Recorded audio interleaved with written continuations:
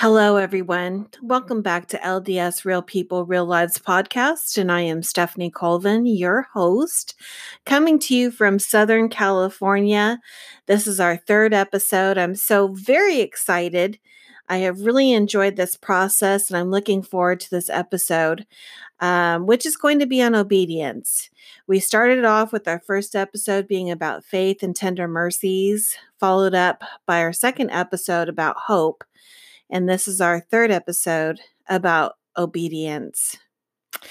In John chapter 14, verse 15, it says, "If ye love me, keep my commandments." Further, in John chapter 15, verse 10, we are taught that Christ declared, "If ye keep my commandments, ye shall abide in my love, even as I have kept my Father's commandments and abide in his love."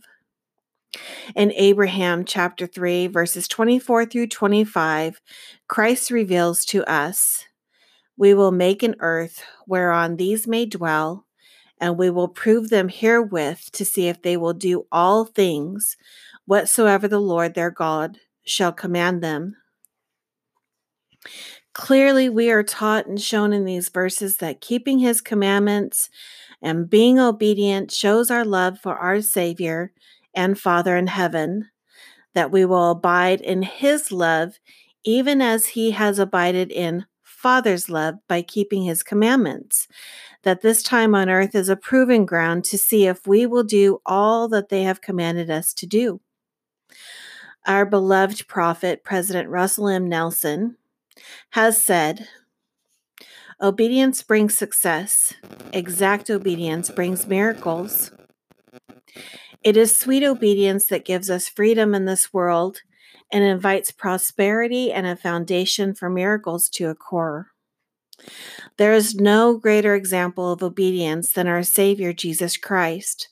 We have only to look at him and look to him, and we can know the source of all truth, what we should do, and the choices we need to make for ourselves, which affect our eternal salvation, our eternal life. For he is our ultimate exemplar. For obedience is action, action of choices and decisions we must and need to make. It is in obedience to the doctrine of Jesus Christ that builds our treasures in heaven. After all, we will spend eternity there. Surely a greater time in heaven than this short time of trial and testing and proving, to return home to live once again with Jesus Christ and our Father and Mother in heaven.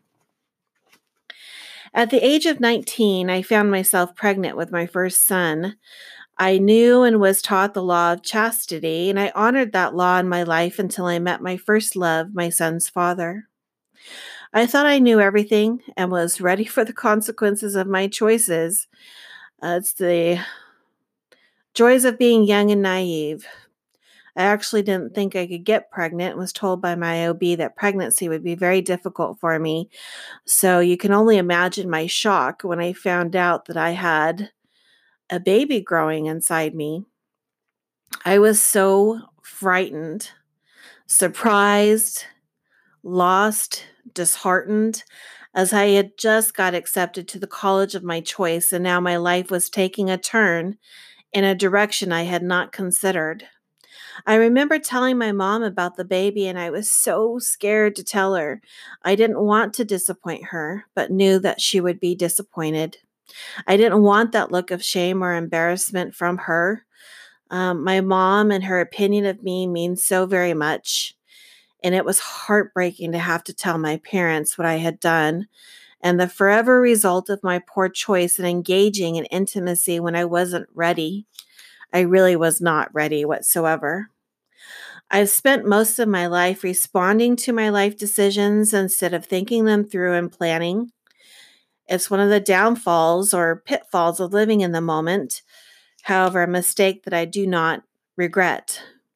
As with all decisions, if handled with a repentant and humble heart, we can be forgiven, and it's through that forgiveness from the great gift of the atonement from our Savior that we can find so much good out of so much bad.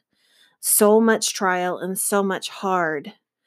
Make no mistake, and I'm sure you guys know how hard it is being here, but also how joyful it can be as well.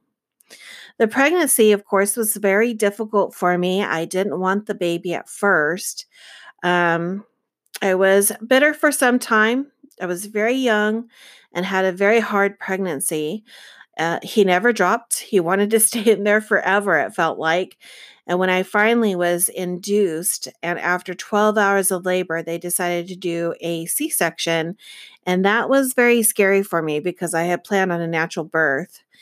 They had found that my pelvic bone was way too small to push a baby out, and now they had to cut me open.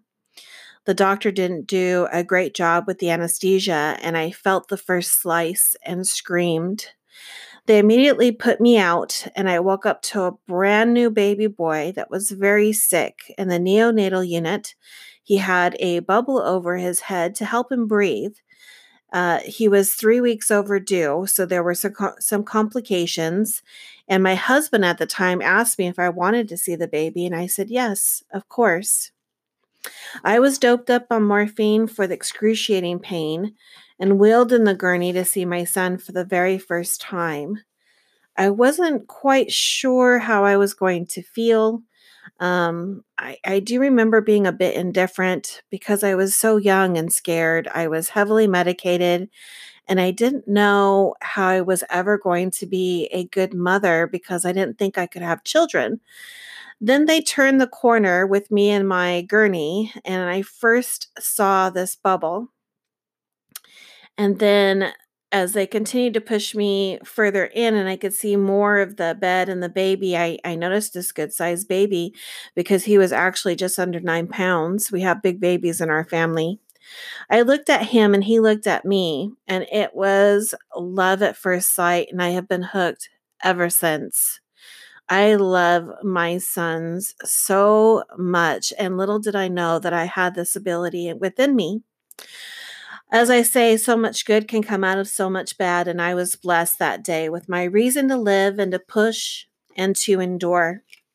I learned very quickly that I wanted to be the best I could be for this helpless, sweet baby, and the first year was just absolute bliss for me. For me, it really showed how much Heavenly Father knew me. I felt kind of aimless before I had my son, but once I had him, I had a clear focus and direction to push forward in. I look back on that now and I see lots of hard as we struggled with money, a good place to live, the basic necessities of life. I can see, of course, if I had only been obedient to the teaching of chastity, it wouldn't have maybe been so hard and such a challenge. I don't know, but I do know that when I'm obedient, I receive many blessings that I could have never even imagined myself. But here I was, young and a mom with a man I wanted to make life work with.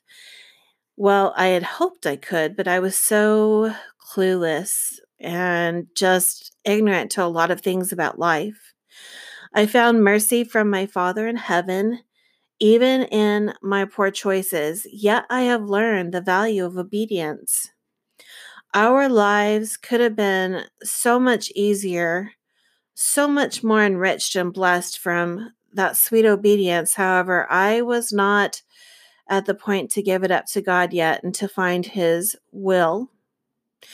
To understand the transcendent gift of obedience and its wonderful miracles that follow, for faith precedes the miracle, I had to give up my will and look to God. Sure, we made it, we endured it, and sure, we made the most of it. But I have learned it is in obedience that we have protection, divine protection, and guidance. In obedience, we have peace and strength. During this time of my life, it became, in part, my Gethsemane moment. Thankful for the mercy of my loving Heavenly Father in heaven and the patience of an omniscient God.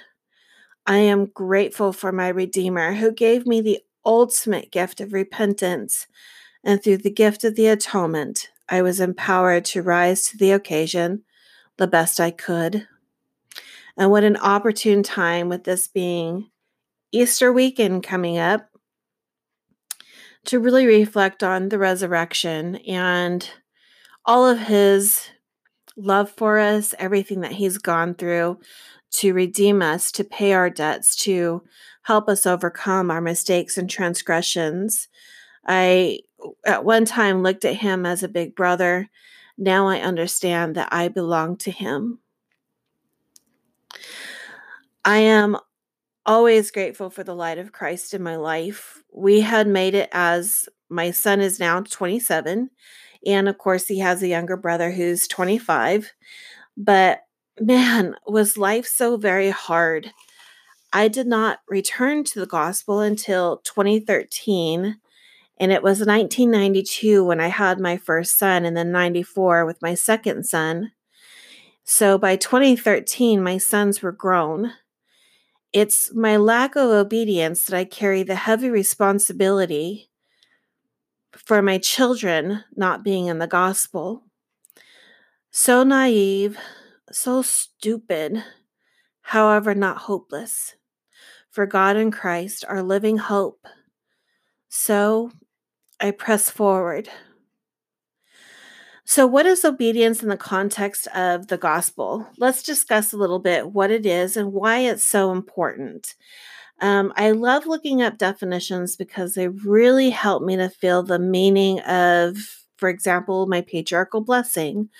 Words in there that I've looked up have really helped me to absorb my patriarchal blessing and understand it better, but also feel closer to my Savior and my Heavenly Father, and truly understand that this patriarchal blessing is meant for me, that it is straight from my loving Heavenly Father. In the Oxford Dictionary, it defines obedience as compliance with an order, request, or law, or submission to another's authority. Whereas in the Guide to the Scriptures, it says obedience is doing God's will. Putting these together, it is clear the expectation, but some would say obedience to God robs them of their agency, their right to choose to live life as they see fit, or it limits them in their joy of life, or whatever reason they come up with to justify their choice. They may or may not even know that they're being disobedient. It depends on whether or not they have the knowledge. I get it. I've been there. I also know the consequences of obedience, and it's too good, too divine to ignore. Submitting to God's will, adopting his will as our own, is a sweet, spiritual, revelatory process. There is no better way to spend our life on earth other than remaining close to our Father in heaven through his Spirit, the Holy Ghost, and actively choosing to follow him. It takes study, commitment, devotion, courage, conviction to live a life that is pleasing to Father. Our desires of the heart must be to be faithful and obedient. Obedience can be so contrary in a world of instant pleasure and do what makes you happy, what feels good, that we have to be very proactive about obedience. What helps me is ensuring that my priorities are set in life. Who do I make important? Or what do I make important? So first for me is my God, which is Father in heaven. Then my advocate and redeemer, Jesus Christ. Then my husband and my children, and so on. Am I perfect at this? Heck no. It is a work in continual progress that I'm sure will last my life. But guess what? It's in progress. I am doing, I'm acting, and I'm dedicated. I will always be devoted for the rest of my life, however imperfectly, and I accept that for God, knew we would make many mistakes in life. He knows already what they are and how we will respond. He's provided for and allotted us all the space we need to make our choices, to decide who we follow. As it says in Luke chapter 16, verse 13, no servant can serve two masters, for either he will hate the one and love the other, or else he will hold to the one and despise the other. Ye cannot serve God and mammon. We also have the book of Alma, chapter 5, verse 39, and it says, And now if ye are not the sheep of the good shepherd, of what fold are ye? Behold, I say unto you that the devil is your shepherd, and ye are of his fold. And now who can deny this? Behold, I say unto you, whosoever denieth this is a liar and a child of the devil. The warnings of the doctrine are clear. Who do we choose? In the book of John in the New Testament, and I absolutely love this book, chapter 8, verses 31 through 32, it tells us that if ye continue in my word, then are ye my disciples indeed, and ye shall know the truth, and truth shall make you free. In the context of this verse, free is liberty. Knowing truth, for all truth belongs to Christ, gives us freedom. He teaches nothing but truth. Truth and obedience to truth leads us back home. After all, isn't that the goal of this proving ground in this time on earth? Obedience also gives us peace. It is for our protection, but also teaches us about the order of heaven, the laws, justice, and mercy, for obedience is true freedom. Brigham Young is one of my favorites, and I love to read his words. He said, quote, "There is no truth but what belongs to the gospel. It is life, eternal life. It is bliss. It is the fullness of all things in the gods and in the eternities of the gods," end quote. The adversary would have us believe otherwise, and we can see plainly in the world which shows us that obedience seems to be a carefree choice, and it simply is not when considering the eternal consequences. When my husband was taking the discussions as an investigator and decided to get baptized, we were instructed to refrain from intimacy and wait until after our marriage, of course. We decided that when it came to our daily hygiene, that we would use separate bathrooms and be modest in our clothing, especially at bedtime. We actually had this conversation. It was completely contrary to any experience I had before, and this is what obedience does. It purifies, it consecrates, it builds desires within us to be virtuous. We actually grew in our respect for each other and love. It was exhilarating to find innocence in our relationship, which was formed in not such an innocent experience. Obedience and desire to obedience changed us. It changed us individually and collectively. We started to become purified, and it was such a wonderful feeling because all things that we are taught in the gospel of Jesus Christ come from heaven, and it always feels so wonderful, so supernal. I remember feeling as if I was on cloud 9 and everything was just right in the world. You cannot put an earthly price on this divine peace that comes from listening and obeying. A perfect example of obedience is Alma Jr. He was blessed from his father's faith, who prayed for his awakening to all truth. He was changed from a persecutor of the Lord's people to a champion for the Lord's people. And this is what obedience to the gospel and doctrine of Jesus Christ can do. Moroni ran for almost 40 years, hiding from the Lamanites who sought to kill him, and while he was running for his life, he was obedient to the commands of the Lord. He kept records, he received revelation, he followed all directions from God, he hid the plates, and he fulfilled the measure of his creation. And then we have Abraham, who took his son Isaac to be sacrificed as he was instructed to do so by God, and at the last moment was saved by the Spirit telling him to stop. His test of faith and obedience had been completed as his son was replaced by a ram. I am happy I don't have to be tested in that way, but the point is, we have so many examples in the scriptures and beyond with the abundant resources available to us as members of Christ's church. We can do this, and it starts with desire. In 1 Nephi chapter 17, verse 3, it says, "And thus we see that the commandments of God must be fulfilled. And if it so be that the children of men keep the commandments of God, he doth nourish them and strengthen them, and provide means whereby they can accomplish the thing which he has commanded them."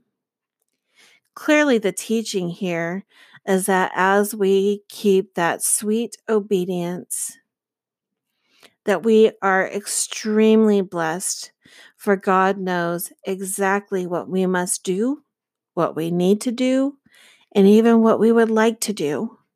He nourishes us, He strengthens us, and He provides a way to accomplish everything that He's asked us to do, for He qualifies us. When we are obedient to the will and command of God, what can we expect in return? We need to know and understand that we receive more than we could ever give. But to God, our giving or willingness to be obedient is enough for Him.